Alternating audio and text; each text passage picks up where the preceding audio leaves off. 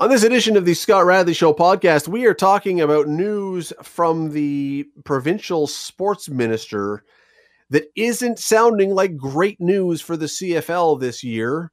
What is that news? Well, stick around and you'll find out. And we're going to talk about SCTV. Why SCTV? Well, because Martin Scorsese is apparently, or was apparently, going to be directing a documentary. It's a very weird connection. Nonetheless, there is some news about that as well. Stick around. Today on the Scott Radley Show on 900 CHML. Standing in a field of crickets. And why are we in a field of crickets? What is the sound we're not hearing? Maybe CFL fans this fall. Lisa MacLeod, the provincial sport minister, was talking and told the Canadian press that she finds it hard to believe fans will be allowed into stadiums for CFL games. Here's her quote. "I don't have a crystal ball, but I think it might be a bit ambitious," she said. Let me bring in Steve Foxcroft. He is an official in sports in the NFL, a sideline official. He is a basketball ref. He's a sports commentator. Joins us now. Steve, how are you today? I'm great, Scott. How are you doing? Well, I'm fine, although I'm listening to this and thinking, I keep thinking we're just about to break out of this weird world we're in, and then every day we get something pushed back or something else happens, and now the minister who ultimately, I guess, is going to have the say on whether or not there can be fans at CFL games says, that sounds too ambitious. I don't really think you're going to see that this year. That's a bit of a kick somewhere. Scary, isn't it? Like, almost as scared as I felt when you played the crickets just now. I'm thinking, is that the audience when they know that I'm coming on, or what? Like, come on. No. The roar. We played the roar. It was just silent. Okay. But no, this is tough though, because the CFL couldn't play last year, not just because of the pandemic, but because this is a league that requires fans. It's going to be really hard and very expensive to play if there are no people in the building, and that's what it's starting to sound like, at least to start the year. Well, a few things that we have to consider too. First of all, we got to get the American players across the border and quarantined so that they're eligible to be out in the community and thus playing and employed and so on. So that's the first thing. So let's get that out of the way. And then we have the three teams in Ontario that, do we have fans? Do we have paid customers? And then the rest of the country too, we have to consider what their regulations will be, because let's face it, we can't have one province allowing fans and one not, because it's just not economical for the CFL to function that way. So one of the things that I've looked at around the world is they've started with pod seating. And I just don't like the Mr. Negative attitude of the minister. Like, come on, we're already Mr. Negative by saying we aren't allowed to do what's been proven as safe, and that is the golf, the tennis, like all the outdoor stuff that how about this too? Like, you can't even take your boat out in a marina. So that just bugs me. But anyway, getting back to this, we're outdoor seating. Why doesn't she say, like, let's look at pod seating to get some revenue generated, get some bums in the seats? We're not talking about shoulder-to-shoulder seating, where, incidentally, like, some of the places have expanded to that. And the Blue Jays, when they play at Salient Field in June, their tickets were to go on sale today, and they delayed it a week because they're going to have shoulder-to-shoulder sections for vaccinated people and pod seating for non-vaccinated people. So why can't the minister look at that and just be a little more positive to it and say, you know what, we're going to look at the CFL. Hopefully we'll get the players in. We'll get started. We'll start with vaccinated sections, perhaps, even still in a pod, and go from there. And give us something to look forward to, at least, right? Because the league already said we're not looking at it till August or September. August 5th is the start. Yeah, and for the record, now she did say that she's optimistic that because of vaccines that players will be able to play, that they'll be able to get the players onto the field. Mm-hmm. But in the CFL, that's that's a complicated one. So, it's great news that the players may be able to be healthy enough and protected enough to play. But I don't know the league can start or last more than a few games into the season without any fans in the stands. That becomes so we've got all these players who are now ready to go. but we have nobody who can watch. And so the bills just are piling up. And, do we really want to play then? Right, because the CFL, even with good capacity, right, with no restrictions, it's still a big part of their revenue base and obviously their business model. They have to have it. So even with pod seating and reduced capacity, would they be able to financially make it happen? That's something I don't know that for sure. In some instances, the owner may have pockets deep enough to do that, but in other instances not. And in a 9-team league, you just can't have that. And then another thing, too, is what about the officiating side? You introduced me, the officiating side of it, too. Like, those guys are going to have to bounce around and do things as well. And, there's more things to look at, minor officials, sideline officials, things in the press box and all that. So there is a lot of avenues that they have to check a lot of boxes. But the number one box, like you're saying, it's financial. Well, and even, I heard someone, I don't even know where I heard it the other day, say, well, you could still, for the start of the year, if they're still not ready, you could do something like a bubble, like move all the players from all the teams to Regina. And because that's where, football is biggest in this country, move everybody to Regina and say, we're going to play the first 2 weeks or 3 weeks all in Regina. Doesn't mean we're in that city for long, but we can get things going. And because the fans there are so great, they'll come out and watch. And I'm thinking, yeah, they're great when it's the Rough Riders playing, but I don't know that fans in Regina are going to ante up for tickets to go watch Ottawa versus Montreal. Well, you'd look at it like as if it was a World Junior tournament or something like that where you host the world. And any tournament like that, but let's use the World Juniors. Yeah, guess what? You can get tickets to those other games, right? When the home team's playing, those are the ones that sell out. But now the other team's playing not in that geography, nobody goes. Yeah, how many people actually show up for the Switzerland versus Austria games in the World Juniors? Go. Yeah. I dare you to go. You could show up when you call to say what time does the game start. They say, what time can you be here? That's how those games go. And who can you bring? You're listening to the Scott Radley Show podcast on 900 CHML. You were saying that wouldn't it be nice if they could give us some good news? Well, let me ask you about that, because this will say something about our personalities, I'm sure. Mm-hmm. My side on this one is almost better to set the bar really low and exceed it. Better to say, I'm not sure it's going to happen. And then in a few weeks you go, surprise, football, as opposed to saying, hey, we really think that football is coming. And then in a few weeks have to come out and go, yes, sorry, no.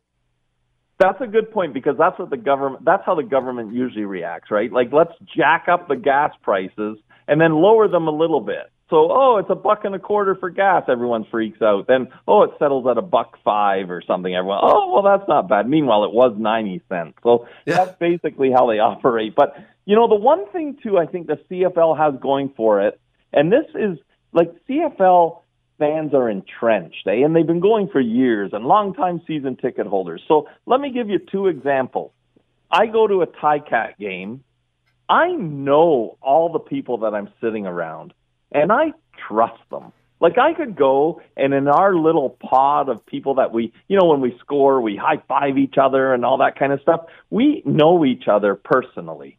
And it may not have started that way, but after 20, 30 years, or in the new stadium, 5-7 years now, you know each other. And I feel comfortable and I trust them, because I know that in their daily lives right now, they're being pandemic friendly. They're following protocols and all that. So going to a Ticat game, I would feel safer sitting in close range to people. But, for example, this week, I bought tickets to the Genesis concert coming up on American Thanksgiving at the Scotiabank Arena in Toronto.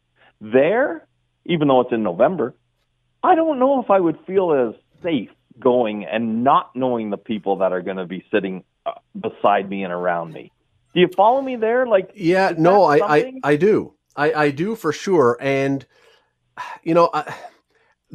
my fear all along through this thing, I've kind of poo-pooed the idea of saying, people have said, well, if they don't play again this year, the league is in real trouble. And I've kind of poo-pooed that, because I've said all along, if they don't play this year, some of the guys will move on and do other things, but a lot of them will still come back, because what else are they going to do? A lot of them, they're football players. That's what they do. And you'll find other guys coming out of college who will play. Where I'm now beginning to waver a little bit on my position is this. Back in the 70s, and into the 80s when the CFL blacked out its TV, you lost a generation of young kids. They just have not, a lot of them just have not, now they're adults, but they had never latched onto the game because they couldn't see it. That to me is now the concern. You've got the NFL that's back. The NFL just came out with its schedule. It's got an amazing schedule. So many unbelievable games. Hype coming out the yin-yang here. If the CFL is absent again, it's not that the players are not going to come back. It's that I worry about the interest level from people who may have found other things to do. Yeah, the people that grew up with it, and like you, I lived through those blackout years, but I come from a different family where it was pounded into us, and we were taken to the games as young kids and all that. But I have a half brother, Ronnie Foxcroft Jr. He's 28 years old. I beg him to come to the games with me. I need him there to high five and all that. But for him, it's all about the Raptors and the Bills and all that kind of stuff, and that's what he's grown up with, and that's big time for him. So there's a 28-year-old that the CFL doesn't have right now, and that's from our family where we live and breathe Ticat stuff. So what about the average 28-year-old who doesn't have it or doesn't have the parents' influence or brothers, sibling influence and buddy influence to say, let's go to the games and that. So that's what you're talking about, I think, is kind of that generation that you're going to lose them further. And again, that hammers home at the business model too. Yeah. And Steve, let's remember this. Some people will say, come on, it's only 2 years. We right now have the attention span as a society of a garden gnat. I mean, YouTube videos where you have to wait 15 seconds to be able to click off skip ad instead of 5 seconds infuriate us. And 2 years is a lifetime for people to have found other things that they're interested in. And so that is the part that's now concerning me, is what happens if you do lose another season. And for that reason alone, I don't know how they do it. I don't know where the money comes from, but I almost think that if the players can get the go-ahead, if you're the CFL, somehow you've almost got to get the players back on the field somehow, just to be present. I agree with you. And instead of a garden gnat, I use the crickets that you used at the beginning of our segments. That's my attention span. And I'll use this example. How many of us now barely use our cable because we're on Netflix all the time, right? The pandemic has made Netflix a boom. And even Netflix, Steve, and we got to run, but even Netflix, some people now, and I've heard this, some people now don't even necessarily go to Netflix because that's at the very least a half-hour commitment. I can watch a YouTube video in 2 minutes. Right. I'm kind of bored. And so we're at a point now where you need to be in front of eyeballs or else bad things happen. And that's the reality. One other quote here, we got to run.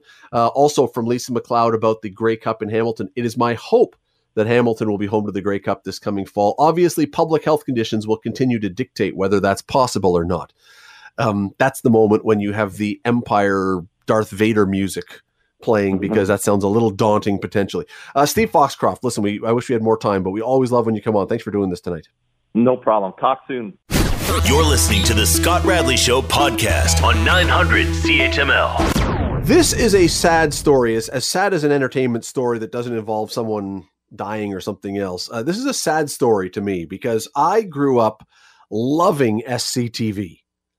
When I was I don't even know what age I was, Bob and Doug McKenzie and Count Floyd and Johnny LaRue and all this stuff. I mean, all of us at that time, Bob and Doug McKenzie, that was huge. That was enormous. Well, we had heard that Martin Scorsese, I mean, it's a weird thing that Martin Scorsese was going to be doing a documentary about SCTV. I could never quite understand the connection. Nonetheless, very exciting. Martin Scorsese was going to be doing a documentary. Well, it sounds like that is now not happening. I want to bring in Bill Brioux. He is a TV commentator. He is as good a TV commentator as there is out there. He wrote about this. And Bill, I don't know if you fall into the same category as me, that SCTV as a Canadian kid is part of our heritage and part of our growing up. And if you were as excited as I was to see what Martin Scorsese, I don't know how many people were going to be battered to death with baseball bats or something in this, but I was so looking forward to this. What happened? Well, Scott, first of all, yes, no one's a bigger fan of SCTV than I am. I absolutely grew up on them and cherish every single minute of their stuff. Still hilarious and funny. And I have some really good news for you. Oh. This documentary is still going ahead. It was just confirmed today. Yesterday, all this news broke.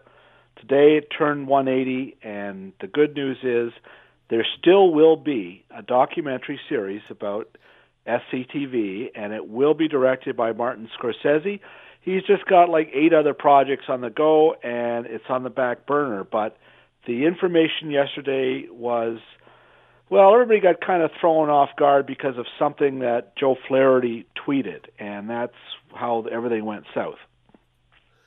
All right, so help me out with this one because, look, the idea is fantastic. I cannot wait to see this, but I think I'm probably not unlike a lot of other people saying, great idea, but how in the world does Martin Scorsese fit into this? From what I understand, you know, the cast of the great Eugene Levy and Joe Flaherty, Dave Thomas, Catherine O'Hara, they all live in Beverly Hills now. They're all long gone. They, you know, half of them grew up in Hamilton, but they're down. Absolutely. In, you know, Dave Thomas, I think, St. Catharines, but they live in Los Angeles, and they socialize. They're together a lot, and they were at an event, and it was coming up on an anniversary, and some people were suggesting doing some sort of a documentary project, and I think it was Catherine O'Hara said, well, I did a couple of movies with Martin Scorsese. She was in, I think, a film After Hours and maybe another one, but she was the one who suggested him, and then they found out Scorsese's a huge fan of SCTV, and they just put a deal together, and he said, yeah, I want to direct this, and that's how it started. I can't, and maybe I'm just missing something, maybe my imagination is not broad enough, but I can't imagine a Scorsese movie, though, and I'm not being silly, I mean, the baseball bat thing, obviously not, but I can't imagine it without some sort of conflict or tension or storyline. Is there a story behind the SCTV story that we don't know that would drive this, or is it going to be, in your opinion, your typical documentary, which just tells the story of how this happened? I think it really is the story of a remarkable convergence of talent in one place at one time. Like, it's, when you think of it, you know, in terms of comedy and all of the people that sort of wrote the blueprint for comedy today, you know, Martin Short and Bob and Doug McKenzie, you know, John Candy, like they were all, yeah. Catherine O'Hara, Andrea Martin. So I just think that, and you know, they started out even before that doing Godspell in Toronto on stage with Gilda Radner and a few others, with Paul Schaefer being the musical director who went on to David Letterman. It's crazy to think all these Canadians were literally living in the same house at one time, pretty much, in the early 70s in Toronto. So that is a remarkable story, that just in one place at one time there was all these people, I think, and the fact that they were able to make this show that is hugely influential. Jimmy Kimmel, who hosted that special reunion show 3 years ago at the Elgin Theatre in Toronto, he says this is the greatest sketch television show of all time, and Conan O'Brien says the same thing. They just had a great influence on comedy today. And it's funny how history works, because I was reading Martin Short's book a few years ago, and I got to the part where you're talking about how they all lived in the same house, and he refers to this house that was on Avenue Road near Eglinton in Toronto. Yeah. And I decided, because I grew up in Toronto, I looked up the address, and then my jaw dropped, because one of my very best friends, as it turned out, lived directly across the street on Avenue Road, and I was there all the time. And you think to yourself, how many times was I looking across the street and John Candy was walking in, or Martin Short was walking in, or Catherine O'Hara or whatever? And, you know, no idea. And even then, I think, even as SCTV was being made, I don't think people realize, like a lot of other things, we don't realize how it's going to survive and what it's going to mean to people years and years and years later, and how much we cherish it. I mean, I don't know if that's a silly word, but we cherished that show. Yeah, absolutely. And yeah, I think even if you look at the history of it, I think people probably assume that it began at CBC or had a long run. It was never on CBC. It was at Global the first couple of years, super low budget. All their shows were shot on really obvious green and red sets, and Harold Ramis was part of the troupe back then.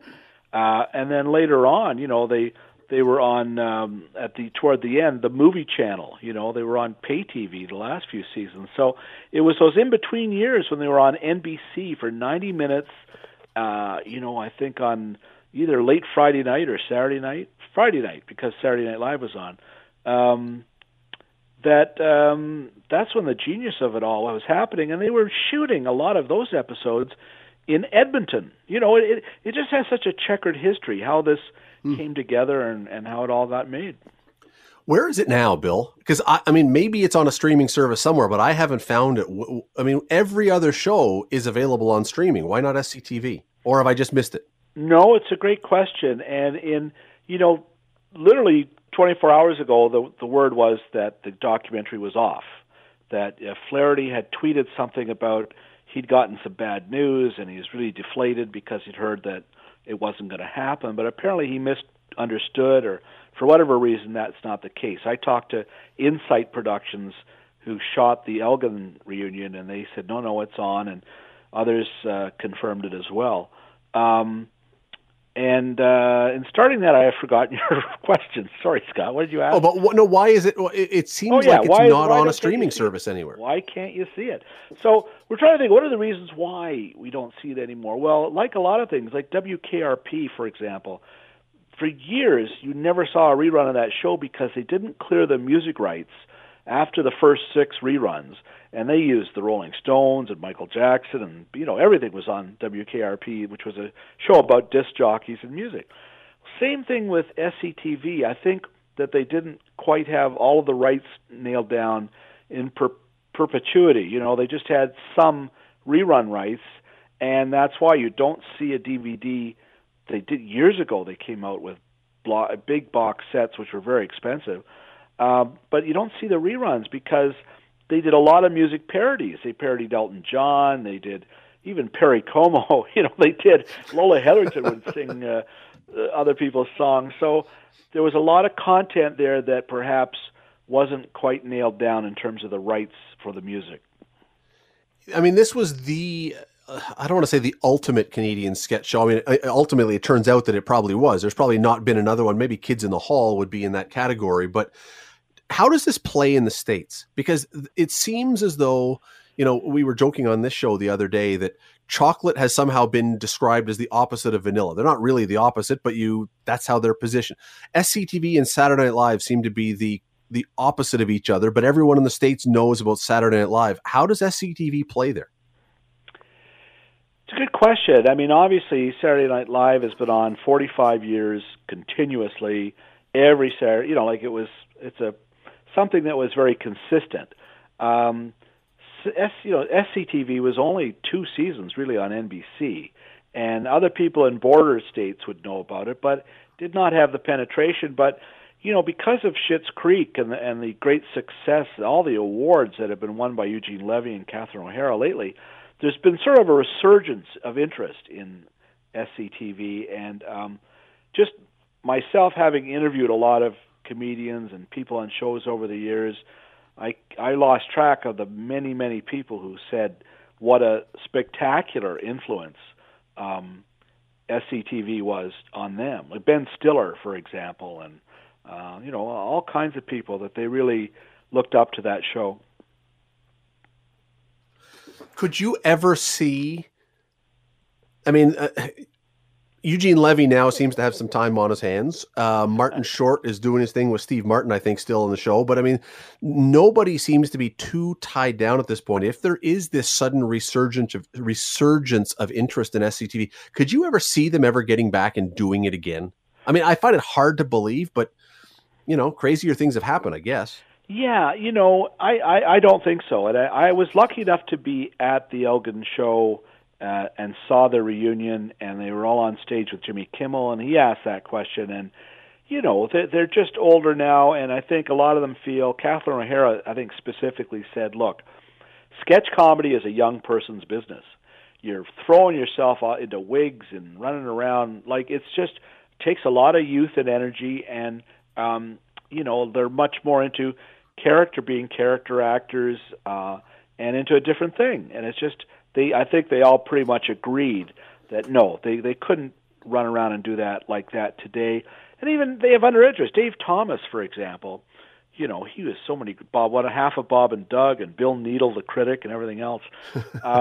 He's a writer. He writes on, he was writing for the show Bones and The Blacklist. He writes for TV dramas now and all kinds of other things. So some of them are writing novels. And, so I just think that, no, that they wouldn't be doing all the great stuff that they did back when they were 30, 35. You are very prescient, because I was going to finish by asking you what they were all doing now. Some of them we know. We know what Eugene Levy is up to. As I say, we know what Martin Short is up to. We know what Catherine O'Hara is up to. You just talked about Dave Thomas. What is Andrea Martin up to these days? Wow, you picked the one that I really don't have an answer for. She had quite a robust Broadway career up until everything got shut down, of course, on Broadway. I guess it's going to reopen now in September, they say. So she made a few sitcoms in the last 10 years, and they didn't really last. They played for 6 months or so. A lot of these guys are really retired. Joe Flaherty was teaching. He was doing things like that, but I think he... Really? What kind of teaching? He was teaching comedy. He was, I think, running classes on writing and comedy. He was one of the head writers on the show for a while. So they have, I honestly, I kind of think their careers obviously are winding down, except for Levy and O'Hara, and Martin Short is a bit younger. I think he's maybe 68. I don't know. I don't think he's quite yet 70. He's busy making a lot of money. Hopefully again, as things open up, he'll be doing more of the stage shows with Steve Martin, which are hilarious. Netflix has a special record of it, and it's just really, really funny. So those are the ones I know that are doing things. I wish I knew what Andrea Martin was doing right now, but she wrote a very funny book about herself. Yes. That is terrific, and was it? And now, Rick Moranis. Before we go, Rick Moranis. There were rumors that he was coming back out of retirement to do "Honey, I Shrunk the Kids" again, or "Honey, I something." Was it not? Was that not it? Is that happening? Do you know? I believe that's true. Yeah, no, he is doing a new remake of "Honey, I Shrunk the Kids." All these years later, he was in Ghostbusters. He was in major motion picture successes, and then he 2 very young children. His wife died. And he raised them, and he just completely withdrew from show business. Mm-hmm. But he did a very funny commercial with Ryan Reynolds a few months ago. Yes. Yes. So he's venturing out there again. Rick Moranis lives.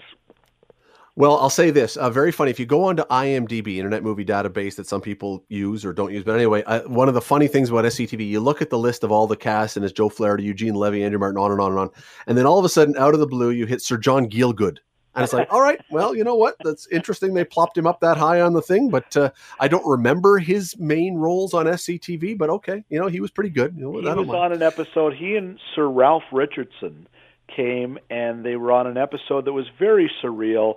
One of the pay TV episodes, I think, later, and the two of them are these, amazing Shakespearean actors, and they were hanging around with Count Floyd, and, so it was just ridiculous. But, no, they were certainly on the show.